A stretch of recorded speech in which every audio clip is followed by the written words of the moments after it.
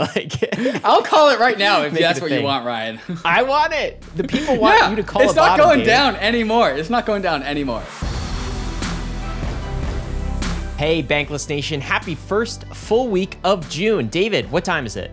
Oh, Ryan, it's the Friday Bankless weekly roll-up time, where we cover the entire weekly news in crypto, which is always an ambitious endeavor, yet we persevere nonetheless. What's going on this week? Oh man, there's so much going on. You and I just had a debate as to whether this is the first week of June or the second week of June. No idea, but we compromised and called it the first full week of June, which I guess it is. That is one of the central debates on Bankless today. But we also have some. Is it settled, David? Every single weekly roll-up, we always end up starting the week like, shit, is it the second week of this month or is it the first week of this month? Like, how do we square that? Sometimes there's 5 weeks in 1 month. So this whole like first, second, third week of the month thing, you think that it actually works well, but it doesn't work well at all. Yeah. I mean, David and I understand crypto very well. It's just calendars. Calendars are giving us the problem. Calendars are hard. Anyway, topics of the week, guys. Number one question, I think, in everyone's mind is the bottom in? We're going to talk about that, David. First thing, we're going to talk about the takes, the data, the arguments suggesting it, a hot take from Arthur Hayes as well, and try to answer the question, is the bottom in or not, at least as far as crypto? What else are we talking about, David? Oh, of course, got to talk about the Ropsten testnet, which is merged. The merge happened to Ropsten, the testnet. We got 2 more testnets to go, and then the final actual merge happening to Ethereum. We'll probably talk about the timelines because as we get closer and closer, with one testnet behind us, you can actually start to see the merge on the horizon. We have all remaining steps left. So we're going to talk about the recap, the Ropsten merge, and also talk about the timeline for the actual merge coming in the future. We're also going to talk about the 20 million Optimism token fumble. Some of these tokens were apparently hacked, taken, and there's a whole story around that.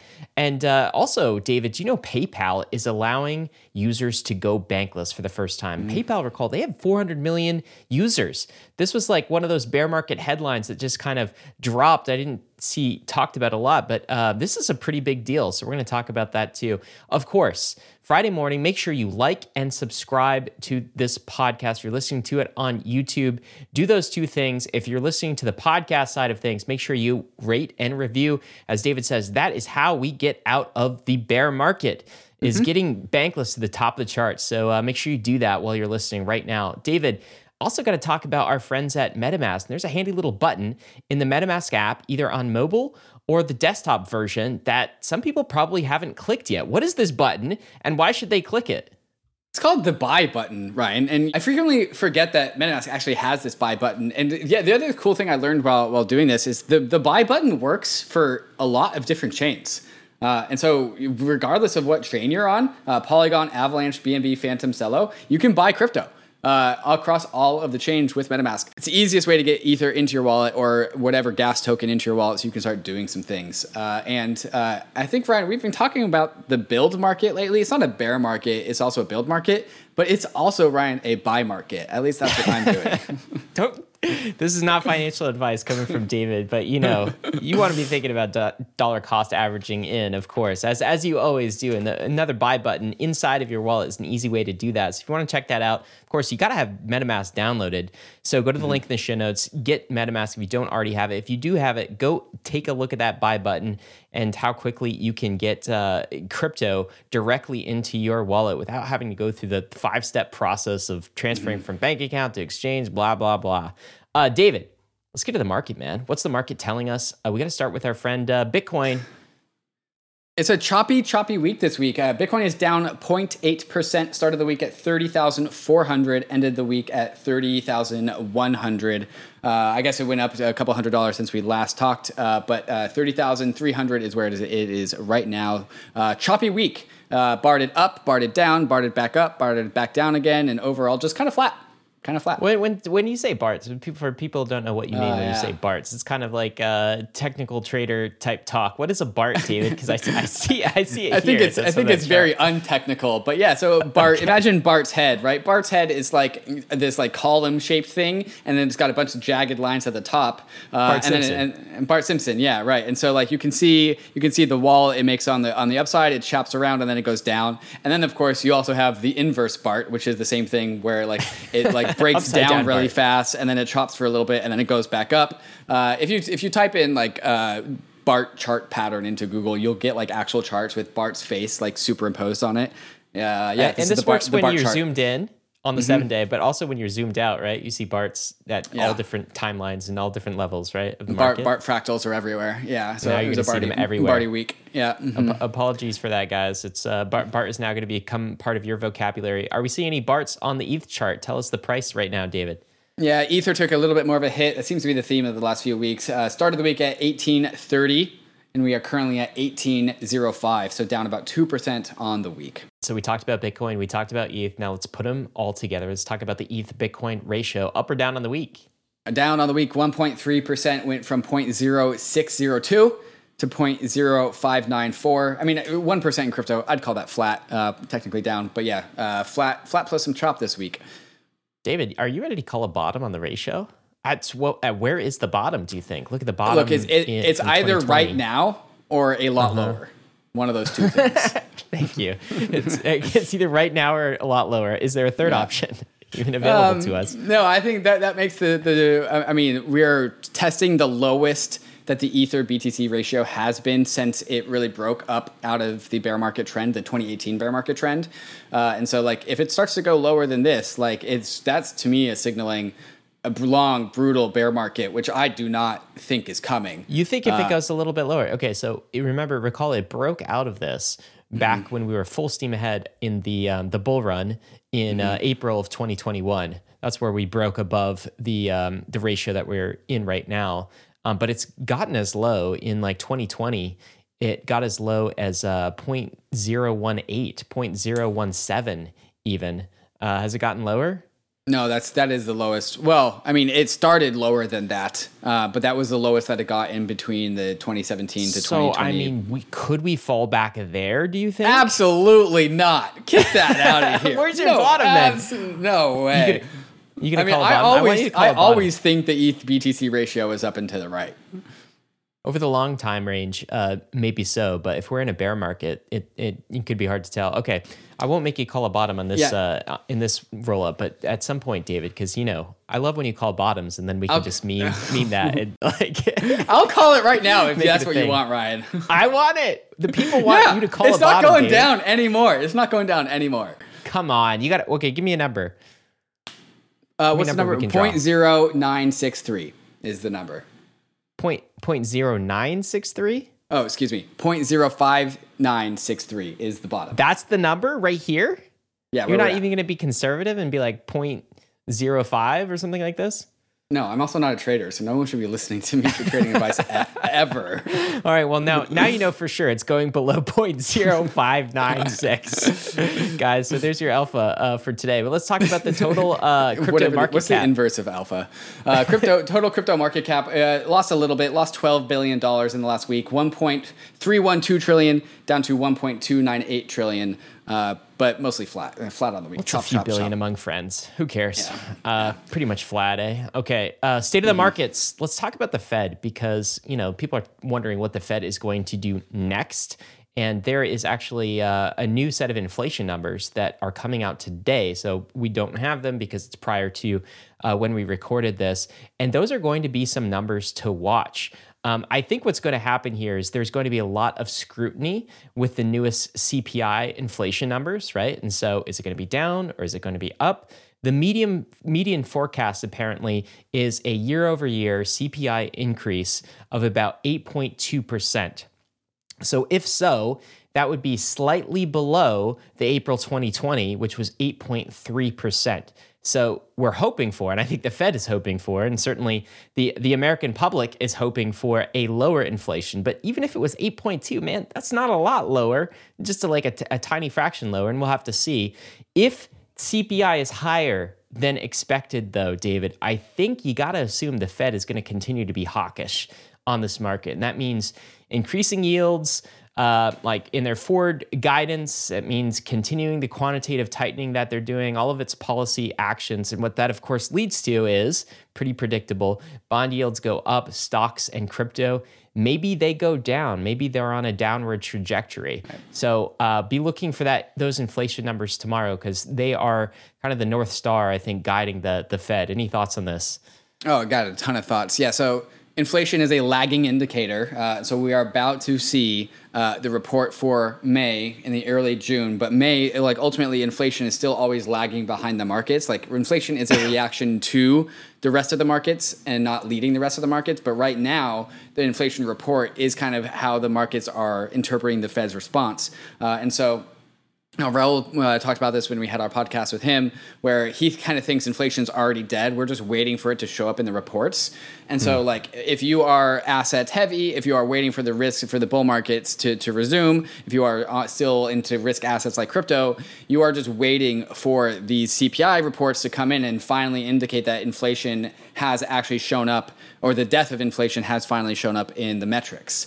I mean, so you kind of wonder how much of a lagging indicator that is. We're right. probably so it's a question of are we lagging it by like 1 month, 2 months, 4 months? Like how long do we have to wait for the death of inflation to actually show up in the metrics? Because we already know that tech stocks got wrecked, right? Like ARK, which had billions and billions of dollars on it, is like at a 6-year low, right? And so all of the inflation, which came from asset price inflation, it's reasonable to assume that it's already dead because everyone's broke now. And so like that is really the fight that's going on, is the Fed is making all of the big gains that happened in 2020 to 2021. It's trying to eliminate those because the people that had all those gains are spending a bunch of money. And so now that the markets are dead, people have stopped spending a bunch of money, but we're waiting for the effect of people not spending a bunch of money to show up in inflation. And like all the people that are just gotten like whiplashed by the market and like worked by the market, they're like, we know inflation's like done because we stopped spending money. So like just like lower the interest rate so we can start spending money again. And the Fed's like, no, we got to wait for it to show up in the metrics. Yeah, and I do think we're living with the Fed's decisions, you know, not just the Fed, but fiscal policy too, of like 18 months ago, probably. Like realistically, maybe stretch as far as 24 months ago. That's what's showing up even now. the Fed was like, yo, we waited way too long to raise interest rates. And like that's why, and so like the markets got way out of control, which makes it way worse on the downside. Dude, it was just last summer. We're on Bankless on these weekly rollups. We were talking about the Fed, and Powell kept saying it's transitory, and we were sort of laughing at that, like transitory. Like what are you even doing? Right. If we were smarter, we would have realized that would be a top signal. If we're laughing about how it's not transitory, and we're just waiting, we're waiting for the Fed to figure it out. Like we kind of could have connected the dots that like, all right, as soon as the Fed does realize that they're behind the curve by 3 months, they're going to come in hot and destroy the markets. If we were smarter, we would have figured that out. Yeah. Well, I guess we should be central bankers, David. Maybe in another life. Let's talk about this. The S&P trading range. This looks pretty barty too. This looks pretty choppy. What chart are we looking at here? Yeah, so this is the S&P since May 27th to where we are now, June 9th. How many days is that? Like 2 weeks. And so you can just see this is a 2.5% band. From the top of the yellow box to the bottom of the yellow box, that's 2.5% band. And you can see it touches the bottom once, top once, bottom twice, top once more, goes back to the middle, touches the top again, touches the bottom again, touches the top again to where we are now. So like it's touched the band of this 2.5% range a bunch of times without going anywhere. And so like a very tight band of activity with a lot of chop. And to me, what this is just like the market is just confused and waiting for information. It's waiting for data. Generally, when you see like these tight trading bands, people kind of meme this as like, oh, it's a coiled spring. It's going to explode. Don't really know which direction it's going to explode in. But like when we know that May CPI reports are coming in a couple days, like maybe that's the information that the market's waiting for, and it will make its decision as to be bullish or bearish on those numbers. Guys, this is chop season. We're seeing it in equities. We're seeing it in crypto as well. We're just chopping. Bitcoin and ETH, you saw it too. That's what those bars are. It's kind of the choppy action. But David, let's just zoom out for a minute and take a look at this this bear market. And this is relative to historic bear markets, at least from an equities perspective. The S&P 500 bear markets and their current downturn, declines in duration, that's what we're looking at. And we're looking at all of the major bear markets from, I guess, the turn of the 20th century up till now. And if you look at what we're doing here is we've been currently in a downtrend for about 96 trading days, okay? And we're verging on negative 20% in the S&P, all right? That's not quite, historically, that's not quite bear market territory yet. I mean, historically, at least according to this chart, the line is drawn at below 20%. So if we are trending downwards into the bear market, like we probably have more to go. But what's interesting about this chart, David, is the slope of the line looks a lot like the 2007, the 2008 crash. Looks a lot less, the slope of the line looks a lot less like COVID, which like hit us, and it was a very rapid descent down, but it was relatively fast, and the recovery was fast, like some might say V-shape, at least in the assets and equities market. This looks a little bit more like 2007, 2008, so you wonder if it's going to be as prolonged. 2007, 2008 was close to 300 days of downtrend before it started to turn around. What are some of your thoughts when you see this market, you see this chart? Yeah, when we talk about financial markets, timing is always tricky. It says current downtrend 96 trading days. Well, the S&P actually hit its peak really at the end of the year. Like the peak of the S&P was like January 2nd, December 31st.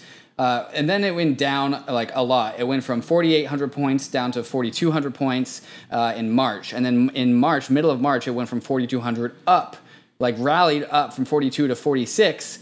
But then it went from 4,600 points to where it is now down to like 4,160. I got even a little bit lower. But like the peak of 4,800 points of the S&P actually happened over 6 months ago. So this is it depends on where you actually mark the top. And I think this current chart is marking the top in March, but we were actually way higher in December and January. And so you could actually, in theory, double that current downtrend of 96 trading days to be something like, 365 divided by 2. But yeah, that's my take there. It's actually been down for a longer amount of time. That wouldn't change the current downtrend. Actually, no, it would actually. So it would go from 4,800 points down to 4,200 points. And so that would be more than 20%. So again, it depends on where you count it. Yeah, this is all true. And I think we're going to this level of depth because we want to get here to this question. The question on everyone's mind is for crypto anyway. If you're a crypto investor, is the bottom in yet? That's the big question. Is it in yet, guys? I asked that question on Twitter. It put it the same way. Is the bottom already in? Here's the sentiment, at least among people that follow me on Twitter, who are probably slightly in the bullish camp, like over optimistic camp. And 27% said yes, the bottom is already in. And the remaining 73% said no, the bottom is not already in. I do think that is the consensus take in general. Most people do not believe the bottom is in, believe we still have a ways to drop from here. I'm probably more in that camp, but I'm not ready to like trade on that at all. Right. It could go the other way as well. I would definitely say that Twitter polls about markets are inaccurate by their very definition. There's been a ton of like Twitter polls I've seen like, hey, like guess the top, guess the bottom. Like Twitter polls don't get market predictions right, like very, very I don't think they get market predictions right, but I think they get market sentiment generally directionally correct. So the information here is like this is sentiment, not accuracy. Of course, this is engagement of sentiment, not like I don't think there's a 70. I don't think this means that there's a 73% chance that the bottom is in or not. If I ask the same question, is the top in yet? And I asked that question in like December of last year, I bet I would have gotten. People would have said, no, the top's not in. You're always consensus is always biased towards whatever the momentum is at a given period of time. So when consensus is saying one thing, I think you have to look at what the contrarians are saying. And Arthur Hayes is certainly contrarian. Sometimes he's wrong. A lot of times he gets it right. And this is his take in an article he published. His take is, in summary, that the bottom for crypto is already in. But let's lay out the case that he makes a little bit. And he starts this off. I'm going to read a quote to you from the article. But the TLDR of this portion of the article is everyone is broke right now. Okay, everyone is feeling broke, whether you don't have a lot of assets or you do have a lot of assets. people are kind of feeling broke. And he says this: the median yearly income for Americans is approximately $50,000. You know you've printed too much money when the median house appreciated more than the median income. That means you made more money sitting in your Lulu jammies than going to work. Assuming you own a home, woe to the pleb that rents. Not going to make it. Now, that's kind of the tone of his take. And inside of that, he shows this graph from Bianco Research. What are we looking at here, David? Yeah, this is U.S. real average weekly earnings year over year. So real average weekly earnings, not nominal average weekly earnings. So this is growth. There has been wage growth in nominal terms, as in like people's number of dollars that they are making is going up, but the value of dollars is going down bigly. And so this is a chart going all the way back to 2007. So it even has the 2008 financial crisis worked into it, where weekly earnings, wage growth was down like 2.6% over time. And so people were making negative 2.6% in the bottom of the 08 crisis. We are down 3.4%. So in real terms, people's wages have gone down 3.4% as of recently because of the loss of value of the US dollar and how wages have maybe they've gone up in dollar terms, but not in real terms. So like lending itself that like people are losing money. Like the state of the economy is people are losing money. People's savings are being depleted. People are making less money. They're having to spend more money. And so like people are broke. People are broke. Is the state what's of the crazy market. is in every graph I see of this sort of thing, you see this whiplash, right? So like prior to people losing money, like, actual real wages decreasing like 3 to 4%, they were actually increasing from 2020 to 2021 at rates of like 4 to 7%. So the whole story here about the Fed intervention in monetary policy is whiplash, right? Right. Everyone's feeling rich, 18 months ago. Now everyone's feeling poor, and that happened historically fast and was historically volatile. It feels like a really sick ride. We would never be able to get this data, but it'd be nice to, like, the counterfactual universe that we would love to see is like, what if the Fed did nothing for COVID? Like, and it didn't jump to 7% wage growth in April of 2020, and then it didn't fall down to negative 3.4% wage growth in April 2022. Like, if the Fed didn't do anything, what would that whiplash look like? And also, like, would we have been able to fight COVID just as well? Like, having that counterfactual universe to compare against would be awesome, but we don't. But like the whole like Austrian take on economies is that human manipulation over the monetary supply is just bad for markets. And like you can kind of see that here, like went up and then it went down, and there's whiplash, and whiplash is bad. Yeah, absolutely. We're definitely suffering from whiplash. But what does this mean for crypto? Back to the question is, have we bottomed yet? Arthur Hayes actually says we have, and he gives a 3-point checklist as to what he looks for at the bottom. Number one, and he says all of these things have been hit, by the way. Number one, Bitcoin and Ether move increasingly in a less correlated fashion versus the NASDAQ 100. That is starting to happen, David. Crypto assets being less correlated. Number two, the current price levels are very close to the previous cycle's all-time highs. What's the all-time high for ETH from the previous cycle, David? 1,400. Yeah, and what about Bitcoin? 20,000. We're about that, right? I mean, we're close. We're not quite that, but we're getting closer to that. And so that's close to being hit. We're like Number 20 to 30% higher than previous all-time highs. Exactly. Lows, yeah. Number three, he says the mainstream financial media gloats about how stupid and greedy plebs are who attain short-lived wealth investing in crypto. So the kind of articles like, JPEGs, they were always a meme. We told you stablecoins would never work. Aren't you crypto investors really stupid? We're starting to see some of that sentiment in mainstream media. I don't pay much attention to it because it's just kind of noise to me, but like I think that is happening. So he says 3 strikes, all 3 of those criteria have been hit. You're out. And so he says that this is his bottom checklist, but he also says it doesn't mean prices will automatically resume a quick ascent back to like 70K Bitcoin and 5K ETH. The one thing he's looking for is some of the political and macroeconomic picture to coalesce, to come together. And he thinks US elections will be a big catalyst for that. So the question in my mind is, if we're in this BART season, if we're in this chop season, maybe the bottom's in or we've gotten really close. So is this actually an accumulation season? That's the question. Should people be accumulating here, or should they get ready and wait for the next leg down? What are your thoughts here? Yeah, interestingly, this end of this article, it really is reminiscent of our conversation with Vance Spencer that we had, where Vance is like, yo, there's got to be like a big, massive liquidation event in order for me to like really be confident on the bottom, right? Like the market trends toward peak drama, and we haven't seen drama yet. But then you responded he said. Right. And you responded to Vance like, well, wait a second. Like there has been sectors of the crypto industry, maybe not the crypto industry holistically, that has puked, right? Like, a lot of NFTs are down bad. Like Terra literally went to zero. Alt layer ones are down like 98%. We're about to see a thread that talks about how down bad parts of the crypto industry are.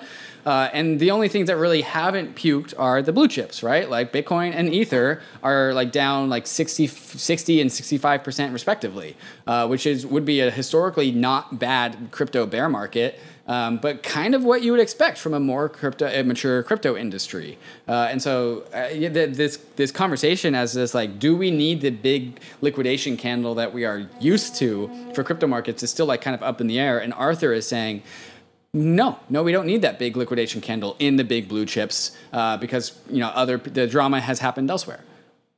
He's also saying if you want to be sure, he's predicting that central banks in monetary policy will loosen. Because again, everyone feels broke, everyone's in pain, and so the Treasury and the Fed essentially become a one during times of huge economic stress, and so he thinks that there will be a massive quantitative easing, and that Powell and the central banks of the world will start to project that. Signal that probably close to kind of election time or shortly thereafter. And so if you want to be certain, his advice is look for that signal because it'll be loud and clear. I think it's a pretty good take, and I really enjoyed this article. So we'll include a link in it in the show notes. But David, could you also give us a state of the bear market, the snapshot in crypto? This is a thread from Jason Choi that I think is pretty useful for us. Yeah, so he put 6 tweets together that covers different sectors of the crypto industry, starting with DeFi. And so he says, DeFi has been the most painful trade in the past year. Looking at the DEX vertical alone, we've had the most prolonged bear market out of all the verticals. 400 days since all-time highs for a lot of the DEX tokens, which includes Uniswap, SushiSwap, Balancer, BNT, Average Joe, CakeSwap, CRV. Average time since all-time high is 400 days. That's been since DeFi summer. And like Uni down 88.6%, SushiSwap down 93%, Balancer down 91%, CakeSwap down 90%, Curve down 92%. These look like 2017 ICO numbers, Ryan. Like where things like 90% is a big number. That is 1/10 of the previous market cap. Previously was. So that was DeFi DEX trading. And then he continues with DeFi 2.0. He says DeFi 2.0 was hit the hardest relative to all-time high across virtually any category with a median drawdown of 98%. Ryan, Oof. Don't let the numbers fool you. The difference between being down 90% and being down 98% is an 80% difference. Wait. No, it's a 90% difference. It's a 90% difference. And so if you are down 98%, you are down 90% more than if you had just been down 90%. So like DeFi 2.0 is down 90% worse than DeFi 1.0. That includes Alchemix, Ohm, Butterfly, Time. Time is literally 1 to 0. Curve and Toke. Curve survived at like 85%, so that's pretty good. Toke down 95%. Alchemix down 98.5%. Again, these things are exponential. That is painful. I own 3 of these tokens, Ryan. Oh, cool. How much pain are you in? Oh, I'm fine. Again, most are ETH bags. So, I'm used to going down big numbers in bear markets. That feels like home. Jason Finnis continues going, interestingly, long centralized exchange short DEX might have been a good trade. SEX tokens, as in C, centralized exchange tokens, were amongst the most resilient. You can do that as a hard C, David. You don't need to do the soft C on the CEX. Moving on. It's up to you, though. These SEX tokens were down not so bad. So FTT down 69%, nice. BNB down 56%. Huobi down 74%, median down 71%. So not so bad if you are a sex token. I'm going to keep on doing it. I'm going to continue to say CEX. I'm just going to spell that one out. On to layer ones. FAT protocols seem to hold the most weight still as L1s continue to be among the most liquid and defensive assets. No major layer one drew down more than 90% except Mina. The average for the layer one trade is down 85%. Ether's down 63% from all-time high. Avalanche down 84%. FTM down 90%. Solana down 85%. Algorand down 89%. Near only down 74%. And I think winning this whole entire trade is, other than Ether, of course, because it's got an extra cycle under Tron? Is sadly Tron, but I don't count that. It's not legitimate. Near and Atom seem to be the outperformers here. Outperformers as in not losing a lot. Yeah. Yeah. Wow. But I don't see Max Payne. That's what's interesting is I still don't see Max Payne among the layer ones. I wonder if we get there first. I mean, 90%, I would definitely call Max Payne. Yeah, but you just said the difference between 90 and 98% is a whole hell of a lot, right? I'm ready to, as soon as I see like a median drawdown of 85%, you can start calling bottoms there, in my opinion. You think so? Yeah. I wonder how far ETH goes down. That is the big question. How about the Solana ecosystem? Yeah, his last tweet just highlights the down badness of a lot of the tokens in the Solana ecosystem. The tokens of the Solana were a median drawdown of 94% from the top. This is likely because of just the illiquidity of many tokens in the Solana ecosystem. Now, this looks like the ICO market. This looks like the ICO market. Yeah, indeed. Wow. Yeah. Crazy. Oof. So a lot of pain. That's of pain. The sum up here, definitely. I think this meme sums it up fairly well, David. It's a contrast of 2020 versus 2022. What are we looking at here? Right. So this isn't just a meme, even though it is a great meme. The top panel is a guy closing his eyes, throwing a dart at a dartboard, and he goes, "Me trading in 2020 and quadrupling my money," and then me trading in 2022 and declaring bankruptcy is the bottom panel. But again, this lends itself to the fact that the source of inflation was asset prices, and this is instantiated in this meme. This isn't just a meme. This is evidence because so many people liked this meme. If you could just throw a dart at the dartboard and quadruple your money in 2020, guess where inflation came from? It's from the people who quadrupled their money by doing no work. And now people trading in 2022 and declaring bankruptcy, which is the second half of this meme, is like, well, there's nothing you can do in the markets without you losing money. And so, this is a symptom of the money printer, and then this is a symptom of raising interest rates to correct for the overzealous money printer. So all those money printer go burr memes, if you are somebody who is experiencing pain, you can blame the money printer go burr era of monetary policy because that's why. Well, this is the thing. So in the first panel, the guy's just throwing a dart at a dartboard, right? And it's easy money, right? The second panel is he's got 6 computer screens open. He's freaking typing on it. He's in the zone trying to actually get some alpha and generate some upside, and instead he's declaring bankruptcy. To me, this is just a difference between the easy money era and kind of the tightening era. It's all monetary policy effect. That's what's crazy about it. Meanwhile, though, David, we are continuing to burn ETH. It's looking pretty bullish on that side of things, even though the market don't care about it. Read out this Anthony Sassano tweet here. Yeah, layer 2s on Ethereum have burned over 20,000 ETH since EIP 1559 went live. Repeat after me, layer 2s are not parasitic to the Ethereum or ETH. And then here we have a snapshot from ultrasound.money website. NFTs have almost burned 900,000 ETH, DeFi a quarter, 750,000 ETH. Layer 2s coming in fourth after MEV at 22,000 ETH. A very long shot away from the amount of ETH that DeFi or NFTs have burnt. But the idea is that NFTs and DeFi move on to the layer 2s. And so layer 2s, I think, can definitely become number one. OpenSea has burned over $1 billion because of ETH transactions, because of how computationally intensive NFTs are. Eric Connor gave out this interesting tweet that kind of really puts this into perspective. Ethereum is currently burning 2.9 million Ether per year. After the proof-of-stake merge hits mainnet, ETH will become deflationary as the supply shrinks massively. At this current pace of 2.9 million ETH burned per year, we will hit 1 Ether in all of existence, as in we will have burned every single Ether in existence in 40 years. We are not getting to that point. That's not how it works. But it's illustrative of the crazy rate of ETH burning that we are currently doing. And so, like, it's much more accurate to say, like, Ether is burning at 2% per year, because then that establishes some sort of equilibrium over time. But illustrating this as if at this current pace, we will burn literally all Ether in existence at 40 years is illustrative of how much Ether we are burning in this current state of Ethereum. And also just like how quickly the supply is going to go down in the next 5 years versus the next 50 years, right? And so in a person going through what is a bear market while Ether is being burnt massively, this is the early opportunity of Ethereum itself, where the Ethereum supply is going to get cut in half over the next 50 to 80 years, and you get to buy it in a bear market, right? And so when there's this exorbitant burning right now going on, where the trajectory is so high of the burn rate that we delete all Ether in existence, that is a buy signal in my mind. Yeah, deleting all.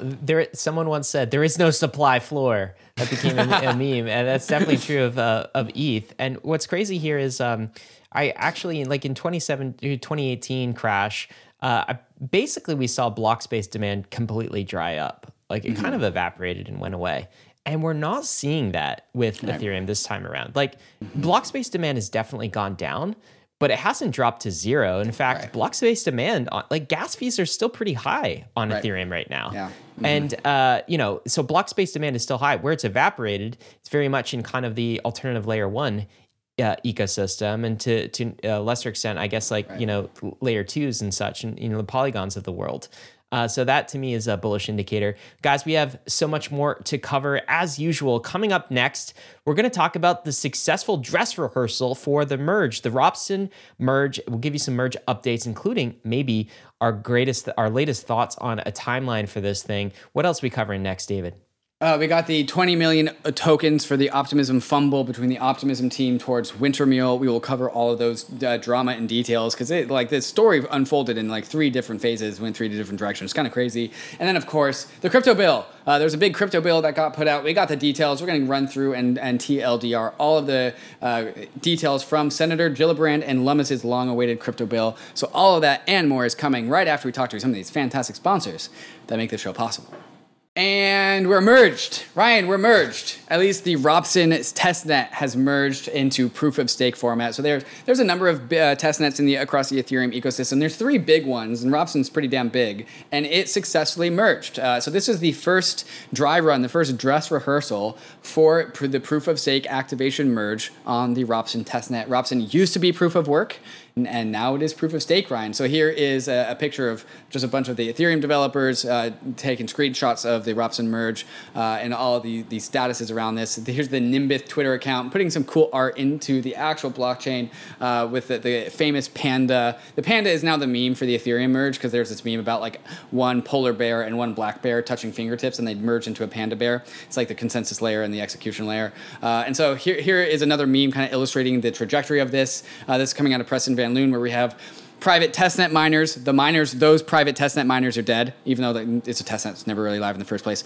Ropsten miners, the proof of work behind Ropsten, those are now dead. And now we have the Grim Reaper going for what's next, which is the Sepolia miners. That is the testnet's coming up next. Sepolia is also proof of work and will soon be proof of stake once Sepolia gets merged. And so we have all of these testnets, and they're getting merged one by one by one.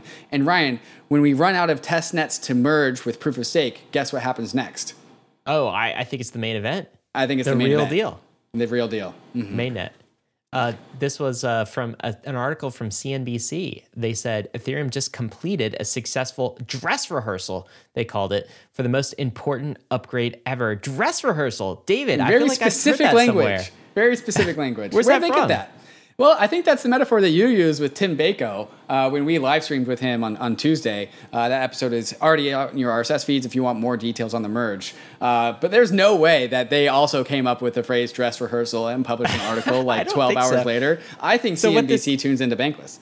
It's got to be, right? So, hey, CNBC, it's great to have you listening to Bankless. We'd love to be on CNBC to update you on the crypto roadmap sometime. But that's really, I think, a good metaphor for this. We've got 3 dress rehearsals, and then we're going to have the actual performance that we're staging. And like, there's 2 more left, 2 more dress rehearsals left. But how did this go? How did Robson go? Was it a success? Was it a failure? Was it somewhere in between? Yeah, so when we were talking to Tim Bako, we were like, okay, the reason why we don't have a merge date is because it's not a date. It's not a binary yes or no. It's more of a vibe.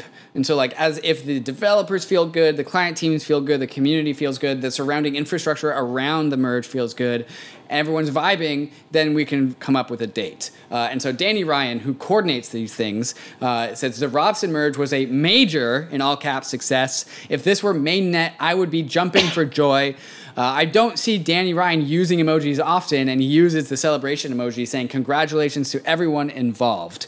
And then he highlights some of the actual issues that did show up, so we can speed run through these. 14% of validators had a downtime at the time of transition. 9% is a Nimbus team config issue fixed with a CLI change and redeploy. Basically, as soon as you start and stop your miner, your node, it works again. 1.8% is a known concurrency bug in Nethermind, required a reboot for some nodes, and then 2.5 to 3% Nimbus Besu WebSocket problems swapped to use HTTP. These are all developer talks, but all of the percentage of nodes that did not successfully merge, it was all very trivial, and they were able to restart themselves and get up to merge. So the issues that were discovered in this dress rehearsal were all trivial, which is exactly what we want. There's no way that 0 issues happen. We're trying to figure out what issues are going to happen, and the more trivial they are, the better they are. And what Danny's saying is like all the issues that were discovered were super trivial and would not prevent an actual live merge happening.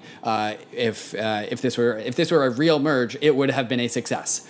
So, guys, the dress rehearsal went well. That's fantastic. And now we got 2 more to do. Good performance. Yep. And so let's talk about the merge odds, though. This is Polymarket, which is a prediction market in crypto and DeFi, and they're estimating the odds. So people are actually betting on this. By September 1st, the odds of a success ETH merge are 28%. By October 1st, 65%. By end of year, 90%. To me, David, this feels about right, although I am a bit more bullish than I would say these numbers feels like it's leaning bearish. I think these numbers are leaning bearish. I think they are taking in these are we found a bug numbers in my mind. Well, give me your take then. What do you think the actual number is going to be? I think it says by end of year 90%, by October 1st 65%. I think by October 1st 90%, and then by September 1st 65%. Interesting. I think you bump those numbers up for you guys on a weekly basis as things happen. But this is the overall schedule for the merge. I think this is important for people to understand. What would you highlight from this? Of course, we have an entire episode on this that came out on Tuesday of this week. So if you're looking to get all of the details, listen to that episode. But what's the highlight on the next steps to happen to get the merge to completion, David? Yeah, so this is a fantastic infographic illustrating what comes next. First, we have the client releases on the very far left, the blue, with the blue is like the off-chain layer. Robson, Seporia, and Gorley. We're already down on one of those, and so each one of those things gets merged, and then once all those things gets merged and we're all happy about it, on an all core devs call, a TTD will be selected, a terminal total difficulty. It's like a block height, it's like a block number, but it's something else. But basically, for all intents and purposes, it's the same. Once a TTD is selected by the all core devs, that is basically picking a date for the merge. So when the TTD is selected, it's like picking a date. So we will actually have a date where we say, hey, the merge is going to happen at this particular date, and then some client software gets releases for the consensus layer and execution layer clients called Bellatrix and Paris, and then eventually those get activated on the Beacon chain, on the proof of stake chain, and once those get activated, then when the TTD number gets hit, these new activated execution layer and consensus layer clients start listening to this, and then once the TTD gets hit, that is when we merge. And 12.8 minutes after that point, we will have successfully finalized the first merge blocks and made us a proof of stake network. My favorite part about this is like once you deploy the the Bellatrix and Paris client releases for both the consensus layer and the execution layer, so it's basically the proof of stake and proof of work networks, then it's just a shot clock. Like then there's just a timer, it's a countdown, and everything is automatic after that. So like you push it out there, and then within like a week, maybe 2 weeks, we're just counting down the time for the merge to actually happen. It's crazy. It's going to be a lot of fun, though, guys. We're going to have a lot of fun this summer, this early fall, sometime soon. Hopefully, Halloween. Halloween. I'm going to oh my god, I'm calling it. Everyone in the Ethereum community during Halloween is going to dress up like a panda. And I just had that idea right now, and I bet you that's coming. So I'm calling that. If you guys want to get all of the details from the merge and the remaining steps between now and the merge, we did a live stream with Tim Bako, who is privy to all these information and all these details. And so that, again, that podcast is already out on the RSS feed. It's also up on the YouTube. And that, I believe, will conclude the merge section. Last thing on that is one of the downstream effects after the merge effects is going to be an absolute monster decrease in electricity used by Ethereum. So like it's basically all of it is going to go away, going to evaporate. And that is crazy to think about because right now Ethereum consumes somewhere between 0.1% to 0.3% of all of the world's electricity right now. Let me repeat that. This is less than Bitcoin. Not a lot less than Bitcoin, but a little bit less than Bitcoin. Right now, Ethereum proof of work consumes 0.1% to 0.3% of all of the world's electricity output. That's a lot. And that is going to go away after proof of work, almost like a light switch. It's no longer going to be needed because you'll no longer make any money consuming that electricity in the form of Ethereum block rewards. So you kind of wonder what effect that's going to have maybe to the power grid or maybe to kind of like, mainstream news. Will anyone notice that decrease? But it sort of means that Bitcoin will now have to sort of stand alone as the sole proof of work chain, the sole juggernaut proof of work chain. And I do think a lot of scrutiny will come Bitcoin's way as a result of that. Whether you agree with that scrutiny or not, certainly the narrative is coming. And in fact, we're going to be talking about some New York legislation that dampens what New York can do with proof of work a little bit later. But any thoughts on this, David? Yeah, well, I mean, if it does indeed start to make news that like Ethereum turned off all of its miners and like redirected all of that electricity consumption back to the grid, and then there was some fallout as a result of that, for better or for worse. Like maybe there's like a grid surge and that happens, or like electricity prices get really, really cheap in some corners of the world where Ethereum miners are hooked in. Like it just highlights the fact that Bitcoin is the last chain standing that is consuming energy, and I do not envy the Bitcoin ecosystem to having to fight that fight as like justifying their you see 1.1 to 0.3% of electricity consumption by Ethereum is like high. If Bitcoin is like 0.5% and higher, like TBD, like how to calculate these numbers is a little bit up in the air.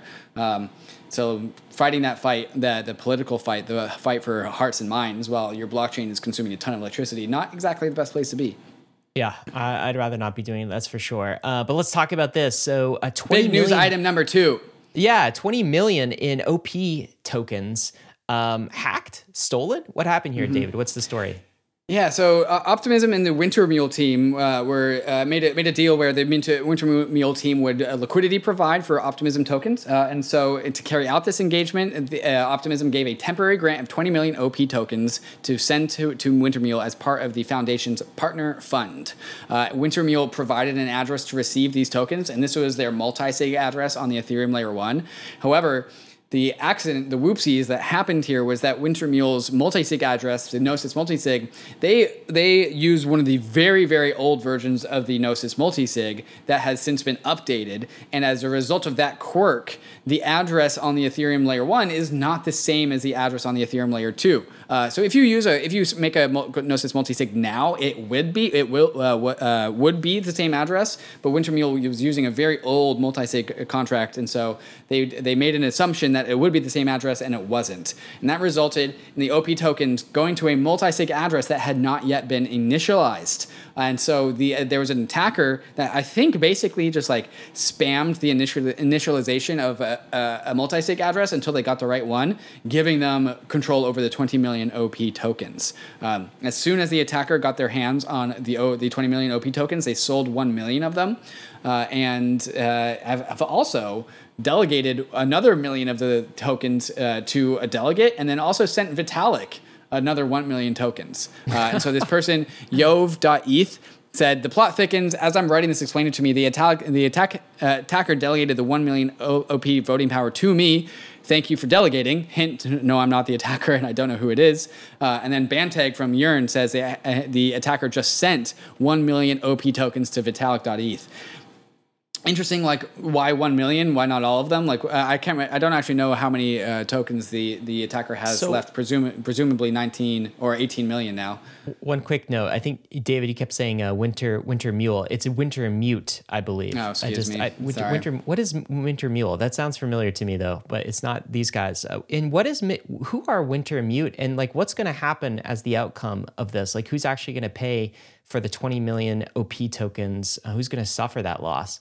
Yeah, apologies. Wintermute didn't mean to not make mules, up the name. mutes. Yeah, Wintermute is going to be buying tokens off of the secondary market to replace the losses. Right now, just 1 million tokens have been sold, and so since the OP token is still so young, there's not much issued. That actually didn't impact the price. But Wintermute, as a result of their trading profits, is committed to buying back the tokens that they admit that they lost.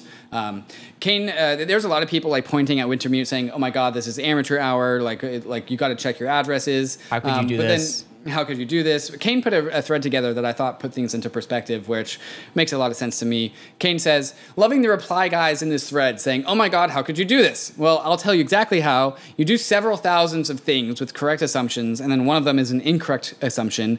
Seeing the funds in your address is not sufficient as a test. And then he continues, I can think of at least 50 different times something like this has happened within the synthetics community. The correct way to test a transaction is to ensure that you can move the received tokens, but like 0% of people do this. Almost anyone who's been in crypto long enough has a story of incorrect assumptions leading to the loss of funds. I have made this mistake.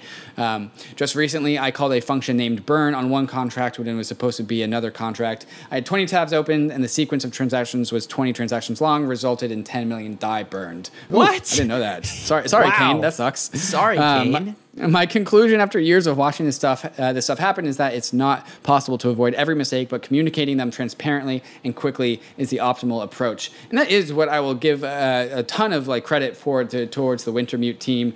They didn't hide it. They immediately owned up to it, and they have also committed to rectifying their losses. And they committed to all of this stuff before like crypto Twitter got like all up in arms about the drama about it. So I think this is going to be just a very small hiccup in the very long story of both Wintermute and Optimism. Well, speaking of long stories, David, we've got our big news item number 3, which is the bill, a long-awaited crypto bill led by Senator Gillibrand and Senator Lummis is being put in front of Congress. And I think we've gotten our hands on it, at least a draft version of this. Well, they're calling it landmark legislation to create a regulatory framework for digital assets. And Lummis has been a long-term advocate for crypto. Of course, she's a Republican. Gillibrand, I believe, is also a crypto advocate as well. And so this is a bipartisan bill. I don't know what the chances of this going through are. In fact, I think we're going to have Senator Gillibrand on Bankless tomorrow to actually ask her about this. But let's talk about the meat of what actually is inside of this bill, because this is maybe, I think the crypto industry is hoping for some clarity. That's what we've been begging Congress to do. So even regulators like Hester Peirce and the former CFTC chairs have been begging Congress to do is just give us clarity. Just tell us what you expect out of this space. Come up with some sensible regulation. What does this bill include? What are some of the main provisions, David? Yeah, I've pulled out some of the most relevant parts of this very long bill. So I'm going to speed run through all of them. I'll also type the section numbers if you guys want to check them out yourself. Section 204, Decentralized Autonomous Organizations, specifies that certain decentralized autonomous organizations, DAOs, are business entities for the purposes of the tax code. This requires that a DAO be properly incorporated or organized under the laws of a jurisdiction as a decentralized autonomous organization, which may include an LLC, corporation, partnership, foundation, cooperative, or other similar organization. Basically telling DAOs that they need to register somewhere. Kind of taking the D out of DAOs, so kind of don't really like that. Yeah, it's not awesome. It's not awesome. It's very cumbersome. It does also give them optionality and clarity in some respects, although it's not the most ideal form. Section 206, Internal Revenue Service IRS Guidance. This requires the IRS to adopt guidance or clarification on long-standing issues in the digital asset industry, including disposition of forks and airdrops, merchants' acceptance of digital assets, mining and staking, charitable contributions, and legal characterizations of payment stablecoin as indebtedness. So there is that. Section 208, Digital Asset Mining and Staking, declares that digital assets obtained from mining or staking activities do not form part of a taxpayer's gross income until the disposition of these assets. So Wait, staking what? staking yields not taxed until you sell them. That is awesome. God. We love that. Wait. All right, so both of those are very good things. So those number are very one, good things. IRS giving us guidance. They haven't given us jack around guidance. Like, you have no idea how crypto assets are treated. Everyone's just kind of guessing. So that's good. It's something we needed. But this is crazy. So you're saying staking income is not ordinary income under this bill. You pay zero taxes on staking income until you sell it. Wow. That is cool. This would be congruent with other jurisdictions around the world. I believe Germany treats things this way, but that would be shocking to me if the IRS took this sort of position, but it's not them. I guess it's Congress making them do it. Incredibly bullish. What else we got, David? Section 403, CFTC jurisdiction. The previous ones are all big deals, but this is also a very, very big deal. The CFTC shall have exclusive jurisdiction over any agreement, contract, or transaction involving a contract of sale of a digital asset that is offered, solicited, traded, executed, or otherwise dealt in interstate commerce. The Lummis Gillibrand grants the CFTC exclusive spot market jurisdiction over all fungible digital assets which are not securities. Section 404, also very related, digital asset exchanges, creates a pathway for digital asset exchanges to register with the CFTC to conduct trading activities similar to the Digital Commodities Exchange Act. Awesome. So the CFTC is crypto.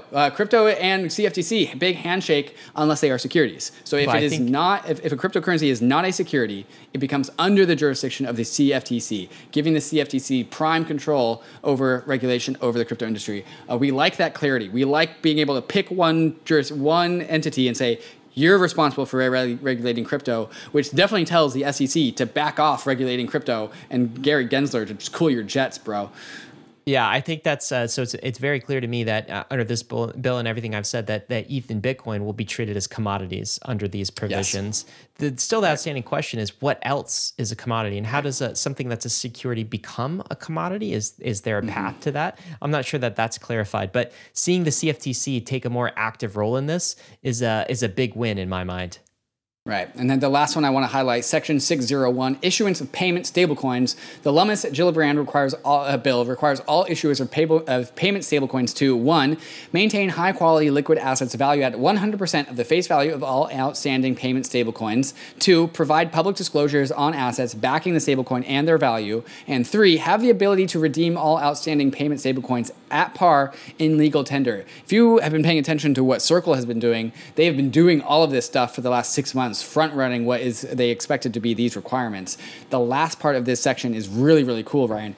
Establishes a detailed optional process for depository institutions, banks and credit unions to issue a payment stablecoin.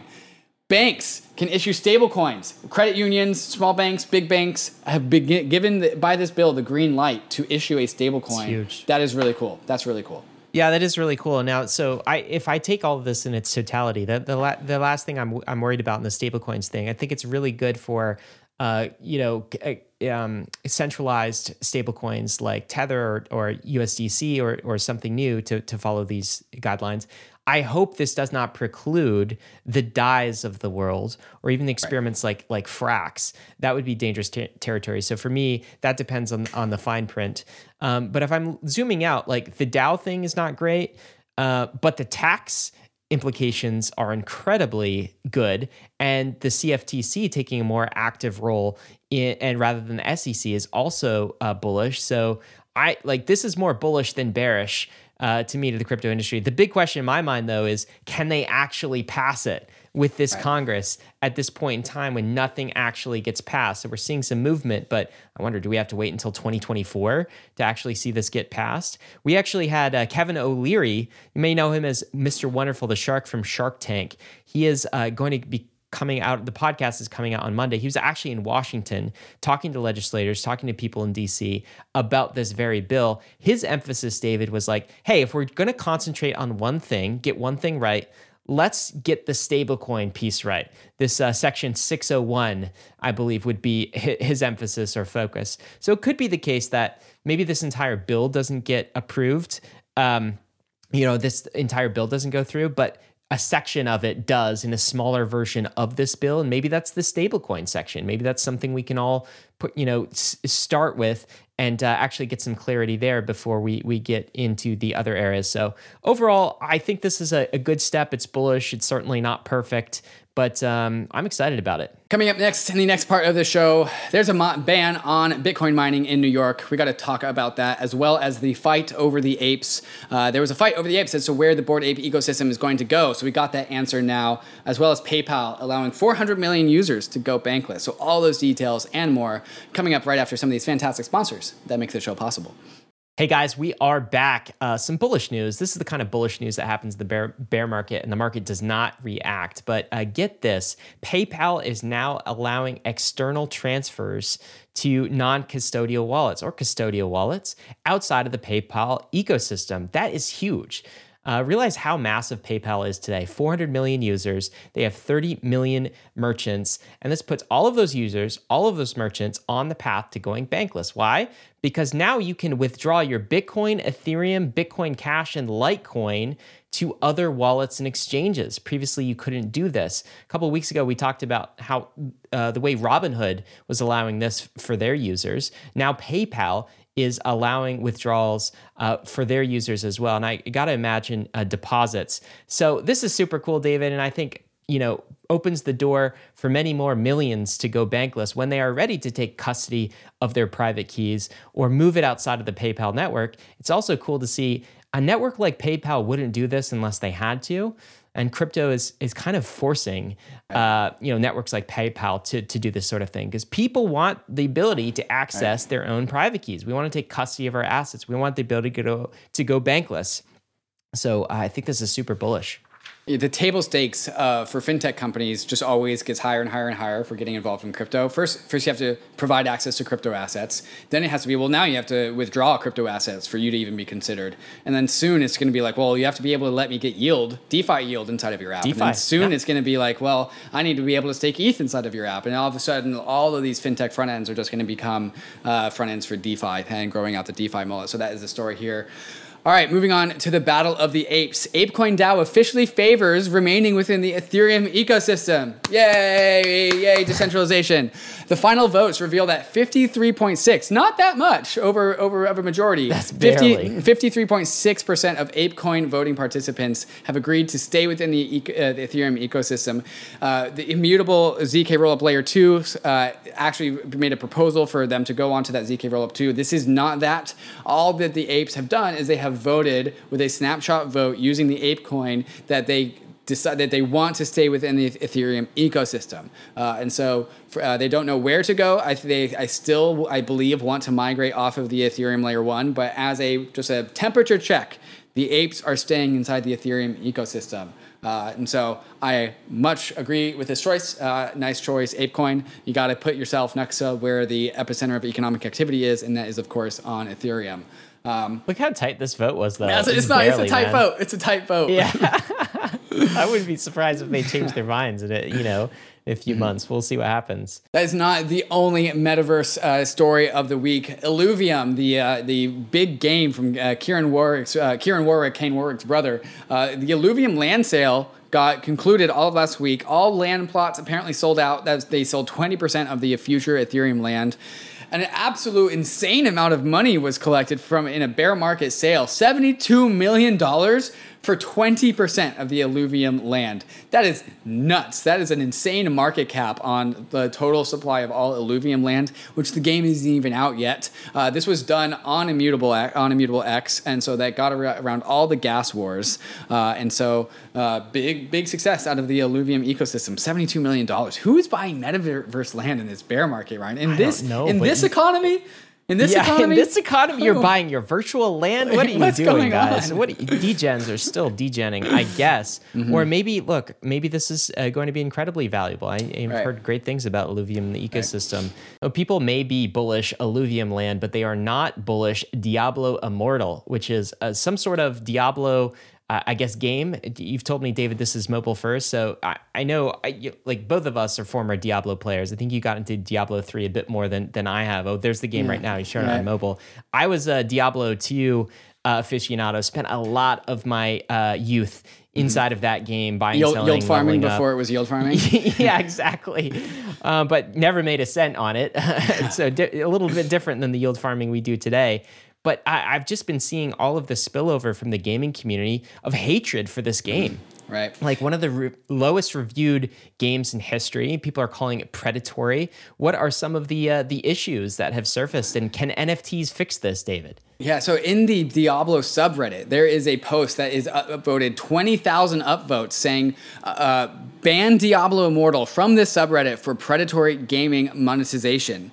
So like Diablo, the Diablo community is banning a Diablo product, saying that this is ridiculous. They hate it that much. They hate it that much for like, microtransactions and freemium. And this guy, Ryan Todd Adams, tweets, it costs $110,000 to fully gear up in Diablo Immortal, as in it's a freemium game, so if you want to buy all the goods, you got to spend allegedly $110,000 is how much it takes to like max out your stats, and you don't even own your stuff.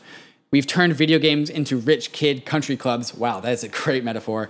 Do NFTs fix this, or do they make it worse? Now, NFTs. What do you think about that? And there's a take later on in the take section that this is going to be relevant to. But like NFTs could make it worse, or they could make it better. It's up to the technology, but at least it provides an option, right? And so this is like what's been going around in the NFT crypto Twitter world is like NFTs have the ability to fix this, where you can allow people to buy and have the same sort of monetization, but at least they get to own their own assets. And maybe we like tamp down on the egregiousness of $110,000 to max out your character. Yeah, so there's a huge difference. $110,000, like that is just revenue to. Right. Does Blizzard still own Diablo? That leaves your hands. Who owns Blizzard? Yeah, it's just like it's all revenue on Blizzard's side, right? It's very different than somebody paying like $110,000 in a game, for example. I'm saying that's an egregious amount of money, but they're buying it from another player, right? So Blizzard doesn't generate that upside. Right. It's some other player that got in earlier or did more within the game. It's the players that are actually receiving this economic return. That's a completely different model than what we're seeing in Diablo. Right. And like you can just imagine how much more adoption there would be where using the $110,000 number, one player pays another player $110,000 for their items, and then Blizzard just takes like a 1-3% cut on that. Yep. And because players are not feeling just like extracted from, and they're actually able to make money because some player made $110,000, it onboards a ton of more players. And that's like one of the very basic ways to integrate NFTs into games. Vance Spencer talked about this on our podcast with him. But it's like, you can give out NFTs for free and have them be like valuable in the secondary markets. So NFTs do fix this once we figure out the form factor for NFTs. It's such a cool model that no one's tried. Like Axie was still like you had to pay to mint, that sort of thing. Right. But like, Vance's concept is no, all the minting should be free, and then the game publisher just makes money on the transaction fees. Why don't we try that? I think we will see those experiments in the future. So we got a fix for you guys. Diablo Immortal. People who are enthusiastic about that game but found it predatory. I think NFTs are coming to fix some of that. What is Budweiser fixing here? I'm seeing some horses on screen, David. Dude, Budweiser is just killing it in like the NFT world, the branding world. Budweiser is now the official beer of Zed Run, and Zed Run is a like a metaverse horse racing like ecosystem, right? So they the horses are NFTs, and you can bet which horse is going to win. Which like people love to gamble, right? And I'm a big fan of those horses are like brutalized in real life, right? And so for just like animal rights, let's just make NFT horses in like the metaverse, and like we'll race those things rather than like making actual horses race. Anyways, Budweiser is like sponsoring this whole virtual horse racing ecosystem, and so there's a bunch of horses that you can like purchase or bet on, so Budweiser like sponsoring this now. I have never felt the need or the interest in betting on horses until now. This is pretty cool. Yeah. Look at this. I mean, if we wanted to, Ryan, bankless, we could buy a horse if we wanted to. We could have the bankless horse. You want to buy a horse? A bankless horse? Yeah. Isn't there some like Vitalik bloodline? There's Vitalik bloodline. Yeah, bloodline? Right. Yeah, I don't know how to find it. I have not explored this website. Anyways. I think this Forged from Fire horse is Vitalik Buterin bloodline. Oh my God. Well, I guess nice job, Budweiser. Coming up next, I think you guys remember when I talked about how the SpongeBob SquarePants NFTs were coming to Ethereum with this IP. I remember this. Yeah, very excited. Yeah, so we're getting closer, Ryan. Nickelodeon NFTs. Nickelodeon _ NFT Twitter account said the 90s called. They want your attention back. If you're reading this, you're early. #Nickelodeon NFTs. And so like all the 90s kids who like have crypto money now, they're going to have some NFTs that they can purchase. And like I said, like you're talking about yourself, aren't you? I might be buying the SpongeBob NFT. Like I might do that. Everyone hands off. I will outbid you. There's going to be a fork show. It's just a bankless SpongeBob edition where David just shows his SpongeBob NFT takes. Yeah, no, that's exactly right. Anyways, so call to action for anyone that enjoys Nickelodeon and NFTs. Plan on which NFTs that you want to buy, so long as it's not SpongeBob. Save your money. Save your ETH, guys. Yeah. Mm-hmm. It's going to be a big one. On the regulatory front, a little bit, the New York mining ban. This has happened. This is the headline. New York just passed a bill cracking down on Bitcoin mining. Here's everything that's in it. We won't go through all of the details, but David, this is the first state to actually start to institute a ban on carbon-based power sources, Bitcoin mining being the primary one targeted. What do you make of this? Yeah, so the author of this is Mackenzie Sigalos. I actually met her at ETH Denver, so shout out to her. She's a fantastic, well-researched, good intent reporter, so I can actually trust her as good signal here. In the article, it says, following an early vote in Albany on Friday, lawmakers in New York passed a bill to ban certain Bitcoin mining operations that run on carbon-based power sources. The measure now heads to the desk of Governor Kathy Hochul, who could sign it into law or veto it. If Hochul signs the bill, it would make New York the first state in the country to ban blockchain technology infrastructure, according to Perry-Ann Boring, founder and president of the Chamber of Digital Commerce. Industry insiders also tell CNBC it could have a domino effect across the U.S., which is currently at the forefront of the global Bitcoin mining industry, accounting for 38% of the world's total miners. If it passes, it would make New York the first state in the country to ban blockchain technology infrastructure. I said that twice. Do you know what, though, David? Texas ain't doing this, man. It'll just move over. Not. It'll move down south, right? Yeah. I don't know why. Like there actually is a ton of energy in Pennsylvania. And there's a bunch of data centers in Pennsylvania, so it actually makes sense for Bitcoin miners to be there. But like Texas just makes is it clean energy though? It's not actually. I don't know. Probably a lot of coal energy and that sort of thing. But yeah, other states will be happy to pick up this slack. I don't think that this is a thing unless you get this instituted federally. And do you think that like Congress or through executive order, there's an appetite to do that? No, definitely not. There's so much. There's a decent amount of lobbying power, and like no one really has it out for Bitcoin mining all that much. Just New York. New York has always proven itself to be like a very hard state for crypto companies to operate in. Anyways, I live in New York now. All right, so maybe you can change a few things around there, or maybe not. I don't think you're gonna come down on one side of the proof of work. Proof of work debate, but that is increasingly a debate that Bitcoiners will have to stand alone on, as we made that point earlier in the show.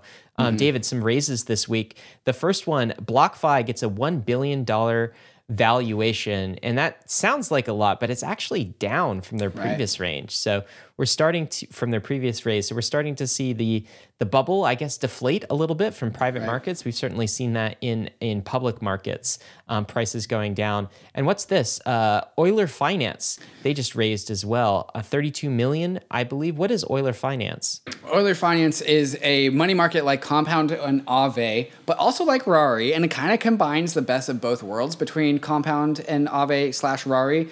Rari, where you have fuse pools where you can make up any market on any parameters, but then Compound and Aave have the benefit of like a shared central liquidity source. Euler tries to do the best of both worlds, and they have raised $32 million. There is an article that I'm releasing. I'll talk about this more in the roll-up for what I'm bullish about. There's an article coming out on Bankless on Wednesday that features 8 projects that I'm excited about, 8 projects that I'm bullish on. Euler is one of them. And so if you want to dive down the Euler rabbit hole, that article might be for you. Awesome. Also, some jobs that might be for you. Of course, we have the Bankless jobs board. I'm going to read out a few of the jobs from this week. This is David's first time dancing in New York City. Maybe. Maybe hang on, we'll be about to see that. I got to talk about the Twitter specialist. Coming up first on the Bankless jobs is the Bankless Twitter specialist. If you understand and know how to work and manipulate the Twitter algorithm, we want you. And so if you're a good threador, if you're a good tweetor, and you know how to get 1,000 likes, apply for that job. Now he's going to get to dancing. Also, a research engineer at Blockchain Capital, a tech lead at Swell Network, a Solidity developer at Unlocked, a senior product designer at Streams, a business development lead at Goldfinch, associate business operations Chainlink, developer evangelist at Argent. As you can see, guys, crypto industry is still hiring. If you want to check out those jobs, go to the Bankless jobs board, bankless.pallet.com/jobs, or submit your resume to the Talent Collective. Go check that out. We want you to get a job in crypto. David, we're going to have to burn through these things because we got to be quick. But did you know that Grayscale might be getting ready to sue the SEC? All right. So Grayscale has this product that we've talked about before. It's called GBTC, which is basically a trust that holds Bitcoin. It's kind of like a pseudo ETF, but it's way more expensive, like higher management fees, kind of trades off the actual price of Bitcoin. It's kind of a crappy product compared to what an ETF should be. To no fault of their own. They want to make it to no fault of their own. They want to roll that. They want to convert that to a fully fledged ETF. But guess who won't let them? The SEC won't let them. So Grayscale this time is tweeting out as we enter the final month before response is due. So they just submitted another application to get the SEC to approve their ETF. They've retained Donald B. Valeri. Is that how he says? Anyway, he's a former Solicitor General of the United States. And apparently, according to people who are inside, he's a lawyer, a badass lawyer, okay? This is Jake Chervinsky. Strong move. Grayscale means business. The SEC's deadline to approve or deny the application to convert GDBC to ETF is July 6th. No doubt it should be approved. I don't see how the SEC survives a legal challenge, if not, especially one led by Dan Verrilli. Ooh, mark your spicy. calendar. Spicy. Gearing up. And so crypto is taken it to the courts. This was another tweet that I saw. SEC lawyers are starting to quit because Gensler wants to litigate cases, not settle. Here is a former SEC lawyer who actually quit. He says this: I like to try cases, but I also like to win. I was looking down the pipeline at the types of cases the SEC is going to bring and not seeing a path towards victory on the SEC side of things. Said a former SEC official. Yes. Wow. It could be that some in the SEC, maybe Gary Gensler, are overstepping their bounds, and this is going to be settled in court. So crypto is lawyering up, and I'm here for this fight. I think it's a good thing. I think we need to do this. I love it. David. I don't usually like to feel schadenfreude, even though it's in the name that you do enjoy it. But like, I feel an insane amount of schadenfreude over the demise of the SEC. Well, it's not. Look, man, the SEC should be doing things, but the demise of the bad regime. Parts of yes, exactly. Yeah, obviously to clarify, and look, the truth is we should have had an ETF product for Bitcoin a long time ago, and it's hurting every week that goes by, every month that goes by. It's costing retail millions of dollars. The fact that we don't have this. David, cool. Jay-Z and Jack Dorsey teaming up. What are they up to? Yeah, Jay-Z and former Twitter CEO Jack Dorsey are teaming up to launch a financial literacy program titled the Bitcoin Academy for residents of the Marcy Houses project in Brooklyn, New York, where the rapper grew up. They're offering classes, Ryan, from June 22nd to September 7th, including classes titled such as What is Money? What is Cryptocurrency? What is Blockchain? And How to Keep Yourself Safe from Scammers.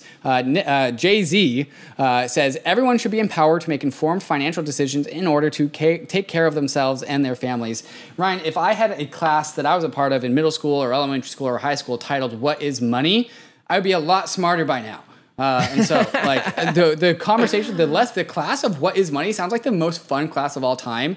And so some underprivileged kids in are going to be able to hear about what is money and skip over boomer finance and go straight into crypto finance. Nice job, Jay-Z. If you want to bring equality to the world, you got to start with financial literacy, and this is how you start education. This is why we do what we do, and I'm glad Jay-Z and Jack Dorsey are teaming up on this one. David, did you know Chipotle, you can now pay for a Chipotle burrito and get the guac if you want with ETH, all right? With Bitcoin, with Dogecoin, with 98 different digital currencies. It's pretty crazy. You know what, Ryan? All Chipotles. I just consider that adoption. So let's just wrap this up. I think we're done here. This is what I came for. We made it. We made it to Chipotle. So here's the thing: it was never about buying the Starbucks coffee with Bitcoin. It was the burrito the whole time. Burritos. Now we made it. It's burritos. Every Chipotle. I actually want to try to do this, and maybe I'll tweet it out when I do. Just for fun. You're not going to spend your ETH on a burrito, bro. Dude, it's guac. Burritos are my thing. I don't know what your food is of choices, but if there was one food item that I had to eat every day, it would definitely be kind of that Tex-Mex combo of rice, beans, maybe some protein, maybe That's not. That's not what I've maybe expected. I'm learning something about you today, totally Ryan. Me. Yeah. Well, what's yours? Probably your go-to. Probably a skirt steak. Yeah. Skirt steak, okay. Steak, where can you get that at fast casual though? I'm talking the fast casual, fast food level of food. You're not gonna get steak at Yeah, I will not get fast food steak. That would be egregious. I'll have to think about that. Maybe we'll talk about that later in the show. Anyways, coming up next, sorry to disappoint you, Ryan. I'll have to think about that answer. Coming up next, questions from the nation, such as advice for job seekers. Somebody asked us some job advice, so we're going to answer that. Also, OP token value beyond governance. And if we have time to get to it, how to convince friends and family to be bullish on ETH. Explain like I'm normie. The bull case for ETH is a question there. And also followed up by hot takes from crypto Twitter. So that is what's coming up next. Don't go anywhere, but we have to get to some of these fantastic sponsors that make the show possible. Hey guys, we are back. Going to start with our new segment, Questions from the Nation. And just a reminder, if you want to get in the weekly roll-up, get your question in, make sure you respond to the tweet we have. We put that out on the Bankless HQ Twitter every Wednesday. Here's the first question, David. I'm going to throw this at you. This is from willybillyboo.eth. Nice .eth handle as well, Willy Billy. What advice would you give to someone trying to get into the industry with minimal tech skills? For example, I'm an educational psychologist, but I'm trying to find a path forward in crypto, not sure where to start. So from one psychologist to another psychologist, I guess you're not a psychologist, but you minored in psychology, David. What advice do you have for Willy Billy Boo? Yeah, Willy Billy Boo. It's the way that I answer almost everything. If you don't have a tech background, can you write well? Because if you can write well, you can do so much in crypto. So many people need good writers who can communicate well. Communicating crypto is hard.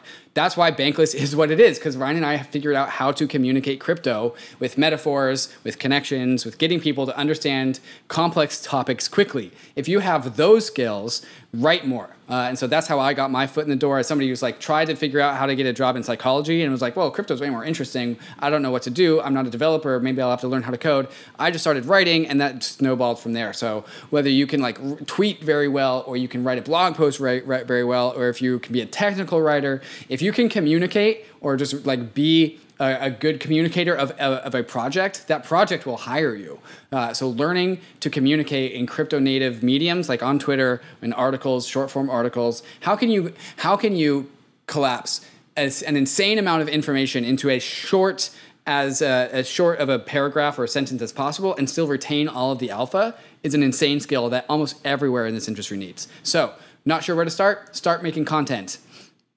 Communication is a skill that crypto needs desperately, for sure. David, here's another question. This is from ricklatona.lens. That lens, nice handle, Rick. I hear from time to time that the OP token, that's the optimism token, will have value beyond governance when they start to decentralize sequencers, but I'd be lying if I said I understood that fully. Can you explain it? Explain why the OP token has value aside from like responsibility token or governance token. Why do you think it might have value in the future, David? Yeah, so this system of OP token gaining value actually is also related to eventually the Ethereum layer 1s, because the layer 2 for optimism plus the Ethereum layer 1 are going to exhibit the same pattern. So this is a lesson that works beyond optimism and is generally part of optimism's vibe of how layer 2s can provide a business model to open source. So all layer 2s, they have block-based sales. People pay transaction fees to get into the block, and that transaction fee is eventually going to go towards the OP stakers, because Optimism will be a proof-of-stake network where you are staking OP tokens to be a block validator, just like you are staking Ether to be a block validator on the Ethereum layer 1.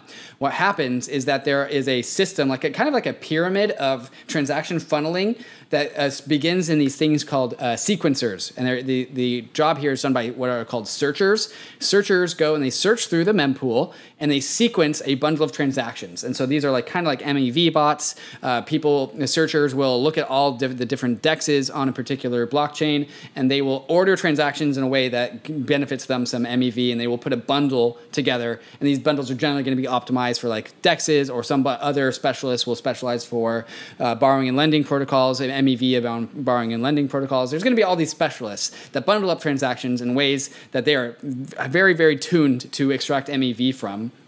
And these specialists are going to bundle up transactions, and they're going to send them to the builders, and the builders are going to basically bundle up all the bundles. So the builders bundle the bundles, and then the builders accept bids from the searchers to accept their bundle, and then the builders put a whole entire block together, and then the builders send a bid over to the OP token stakers saying, hey, here is this block that I've constructed for you using all of the bundles from the searchers. And then once this block this block comes with a bribe towards the OP token. It comes with like a payment, like a tip, to bribe the OP token stakers to accept their particular block, because they want their block to be accepted because they get MEV out of it. And so they pay a bribe to the OP token to accept their block. So what this does, and this also, again, is the part of the future roadmap for the Ethereum layer 1, is this basically takes the entire value of the economic activity on a layer 2 or the layer 1, and it puts it into the proof of stake asset, being the OP token.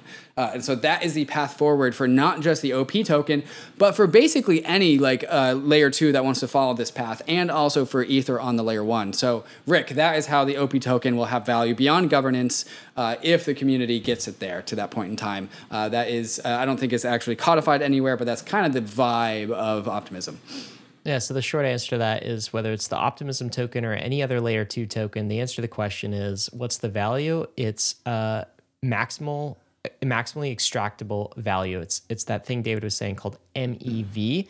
And that the thesis is, assuming high market competition at the searcher level and at the builder level, all of the value is going to flow up to the stakers of that asset, in this case, the OP token stakers. And of course, governance handles this. There's some public goods funding associated with the Optimism ecosystem, but that basic principle follows to all layer 2s, and also follows to stakers on Ethereum. So if you're selling blocks, and you're staking, this is essentially the way you're going to make money in the future. David, this last question here: how can I convince my wife to let us move more of our savings into ETH? Smiley face. This is from N1X. But seriously, how would you explain the potential upsides of a larger ETH allocation, especially pre-merged to someone with a very limited knowledge of crypto? I'm going to take a counter take to this. I want to hear what you say, but here's my counter take. You can't. I don't actually think you can explain it.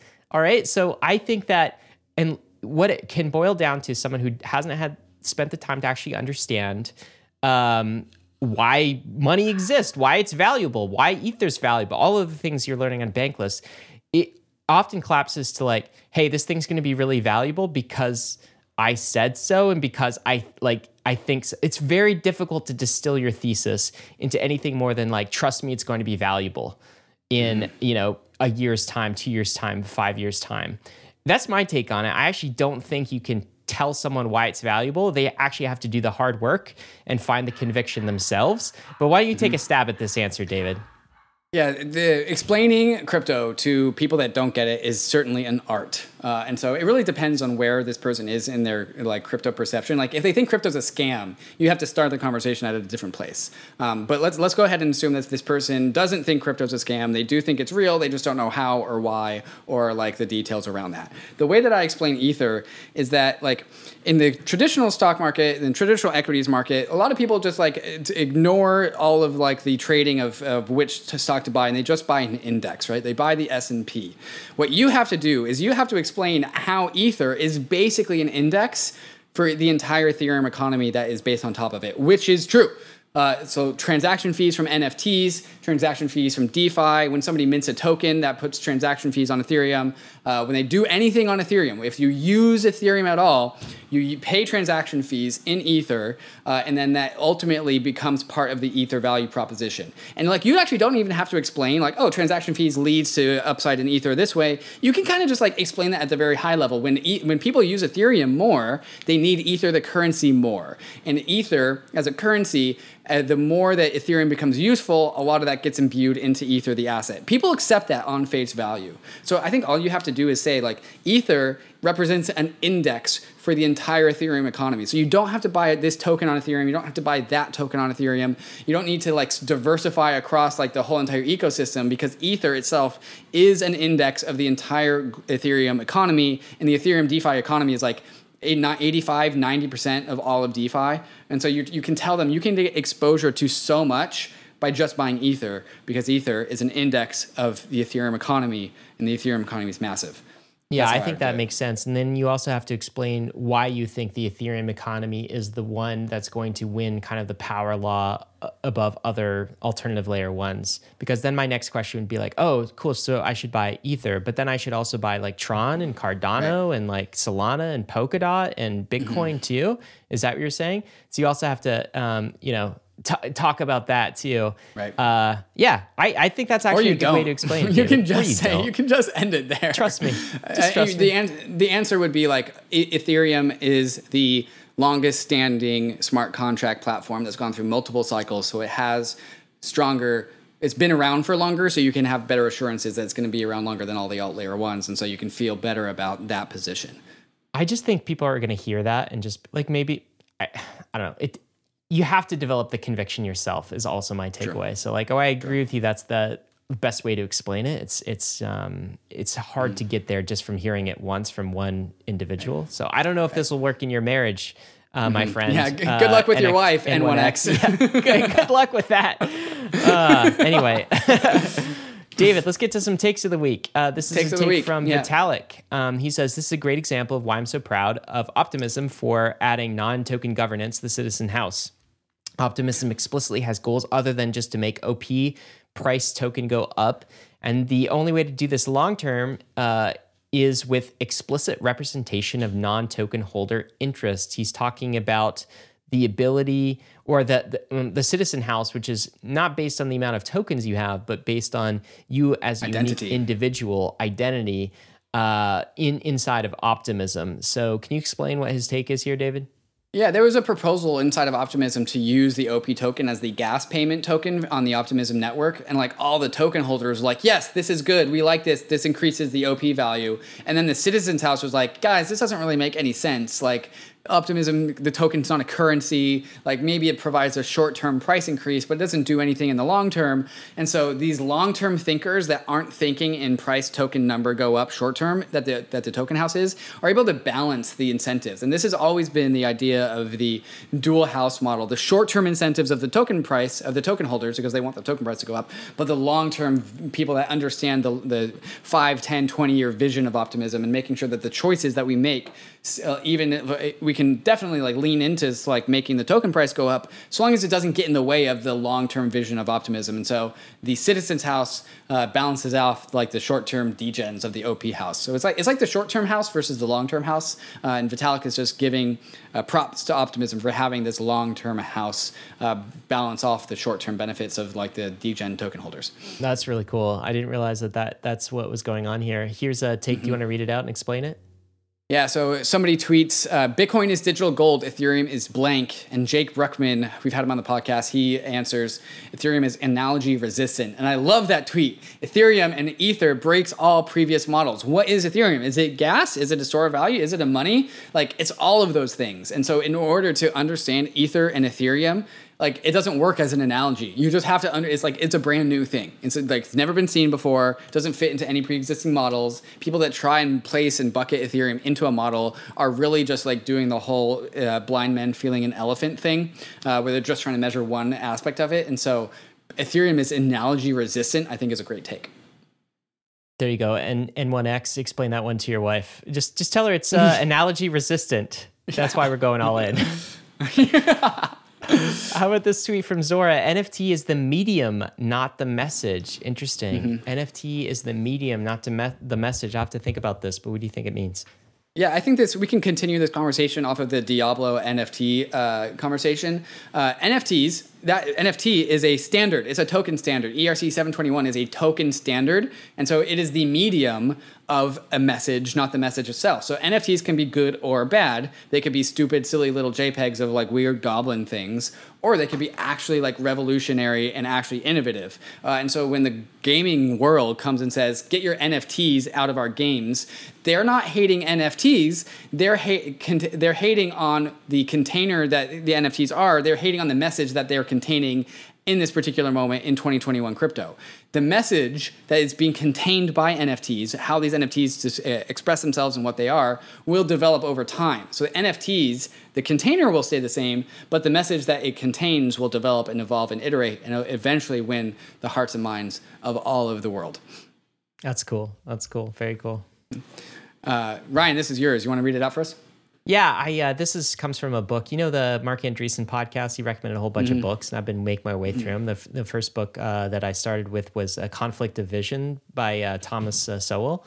And he really talks about these two kind of visions that have classically been at play in all political philosophy, right? Since like the 1700s onwards. And it was crazy to me, David, how I see these two conflicts of vision play out in crypto, and also between like crypto advocates and crypto skeptics. And it really hinges on the question of what freedom means and what equality means. And the question of like, does crypto bring equality? Some people will say, yes, it does, like us, for example, and some people will say, no, it doesn't. And the reason why these disagreements occur is because we actually have a different vision in terms of what freedom and equality actually means. So I tweeted this out. One person will say crypto gives us a fair and egalitarian system. Another person will disagree. They'll say that there's wealth inequality. Of course, it's not free and egalitarian, but that's just because we mean different things when we say free and equality. So crypto people, we generally emphasize equality of process, right? So do I have the freedom to fork, to run a node, to get my transaction in at the market price? That is freedom. If I'm treated equally as all other participants, if there's no bias, if there's no special interest, it's why we emphasize algorithms rather than humans. We want ungovernable systems. We want equality of process. All right. So that's what we mean often on Bankless when we say words like freedom or equality. But others are like, hold on, that's not actually equality. That's not actually freedom. That's kind of like some like crypto speak garbage, because equality of outcome is what actually matters. And they'll point to things, they'll say, look at the distribution, all right? Go look at the Gini coefficient of Bitcoin. Who owns it? A whole bunch of whales. Same with Ethereum. Other networks are even worse. And who actually cares, David and Ryan, if anyone can transact on the network? Because it costs like $50 to transact on Ethereum at rush hour times, and no one can afford that. The 99% can't afford that. So you know what's actually a better solution? Maybe something like China, what China has going on, which is a CDBC that's actually banking the unbanked, providing some value to them. Remember our podcast with Richard Turin, David, where we talked about all of the people in poverty in China that were getting access to banking services through a centralized CBDC. And they'll say that's way better than your Ponzi games and your fake moralism around decentralization. But the reason that this debate happens is because there's a difference. We're talking about equality of process, and some of the detractors and skeptics are talking about equality of outcome. And this is a debate that I'm learning now and digging into this that's gone on for centuries. People have had this debate between people like Adam Smith and Hobbes on one side of the debate, equality of process, and people like Godwin and Rousseau on equality of outcome opportunity. And I think it all hinges upon this debate. So really good, I think, mental model for me to understand in this book, A Conflict of Visions. I'm curious your take over some of those things. You don't have to read the book to get those takes. I kind of summed it up, but what do you think about this? Yeah, it just reminds me that something like 90% of debates ultimately settle down to becoming a semantics debate, where like most people agree, even though they're debating, because they actually haven't agreed on the terms. And so like people that debate about certain things, they're actually debating just like difference in emphasis, or there's just like difference in what some words mean. And so it sounds like a lot of these things is like, well, we could agree if we were actually in agreement as to actually what our vision is for a particular thing. That's the thought that came to mind. Yeah, I totally agree. And I also believe that like the blended systems are actually provide the most resilience, because both of these visions do have some merits. And what you're really trying to do with like a system like Ethereum is try to find the right mix, right? So you can't go extreme on one side or the other. Anyway, it's something to think about. But what are you bullish on this week, David? Okay, Ryan, I'm super excited about this. Okay, so I've been writing this article. I know I've been teasing it to you. It's like, I don't know what the title is. I'm trying to think of a hotter title, but it's basically 8 projects that I'm bullish on in the build market. And so there's like a bunch of different projects that are behind the scenes. Some of them have already gone to mainnet. Some of them are about to go to mainnet. But it's like projects that most people I don't think have really heard of. And so I've written this article that is like a complete like concentrated download of all the things that I know about that I don't think the rest of the crypto industry has really like caught up to yet. It's all of my alpha. It's all of my alpha. It's all the alpha I got. It's 8 projects summarized and distilled, and the bull case is explained. And so like there's a bunch of different ways to get value out of this article that's coming out on Wednesday. So like if you're a big spiffy hedge fund investor, you'll be able to get a pulse for the directions of the general crypto startups. The startups that I'm talking about are like some are in the DeFi space, some are in the layer 2 space, some are not even on chain at all. Some are in the NFT space. And so like another way to get value out of this article is if you're on the hunt for airdrops, probably almost every single one of these, except for maybe an exception here or there, is going to have a token. I've gone and for every single project, I've gone and found all the open job listings. So if you are looking for a job, there is a job in every single startup that they have available. And overall, if you're just like trying to look for new sectors of crypto to explore and just like get downloaded on information and get a better view of what crypto is, all of these things are in this Wednesday piece. Every single piece, every single project has additional resources that I've labeled beginner, intermediate, or expert for diving deeper and going down the rabbit hole. So like I've said, this is just like the most concentrated amount of alpha that I can get into one single article. So Ryan, that's coming out on Wednesday, and that is what I'm excited about. That's awesome, man. I think this is also a template for what people should be doing during the build market, right? The bear market. Mm-hmm. It's an opportunity to breathe, but it's an opportunity to go research some incredible projects that are still building. Right. And there's opportunities, whether it's your resource, your time capital working there, or whether it's like your actual capital to kind of get in and invest, or whether it's just messing around in the ecosystem. This is what everyone should be doing. So you can look at David's 8 projects, but you can also like come up with your own list of projects as well. Maybe some of these are on your list, but maybe some of these are new directions that you're able to explore. So it's a cool template there too. But David, where can people find this? Because people are listening on the podcast and they're probably like, okay, right. Where's this going to be? Is this going to be a podcast, or where can I find this? Yes, it is not going to be a podcast. You are going to have to put on your reading glasses. This is coming out on the newsletter. It is a newsletter with links and stuff. And so that's coming out on the Bankless newsletter. So there is, of course, a link to like and subscribe. Definitely like and subscribe, but also subscribe to the weekly newsletter that comes out at Bankless. And then this one's coming out on Wednesday. Awesome. Cool, man. Ryan, what are you bullish on? I have 8 things I'm bullish on. What are you bullish on? Yeah, I'm bullish on these dress rehearsals, man. I'm bullish on the merge. Okay, so we just saw the dress rehearsal. It went well. Like we just we went from proof of work to proof of stake. Like we did that. The entire ecosystem did that, and it went well. And that to me feels like we are right on the cusp of this thing. It's feeling more real than other. We've got a second and third dress rehearsal for the merge coming up. But what I'm seeing out of the core Ethereum community is I've never seen it so galvanized. Like, there aren't any detractors about the merge. Right. Remember with things like EIP 1559, some people are like, "Oh, this is terrible. Let's not do this." There's some detractors in the past. We've had other contentious issues inside of Ethereum.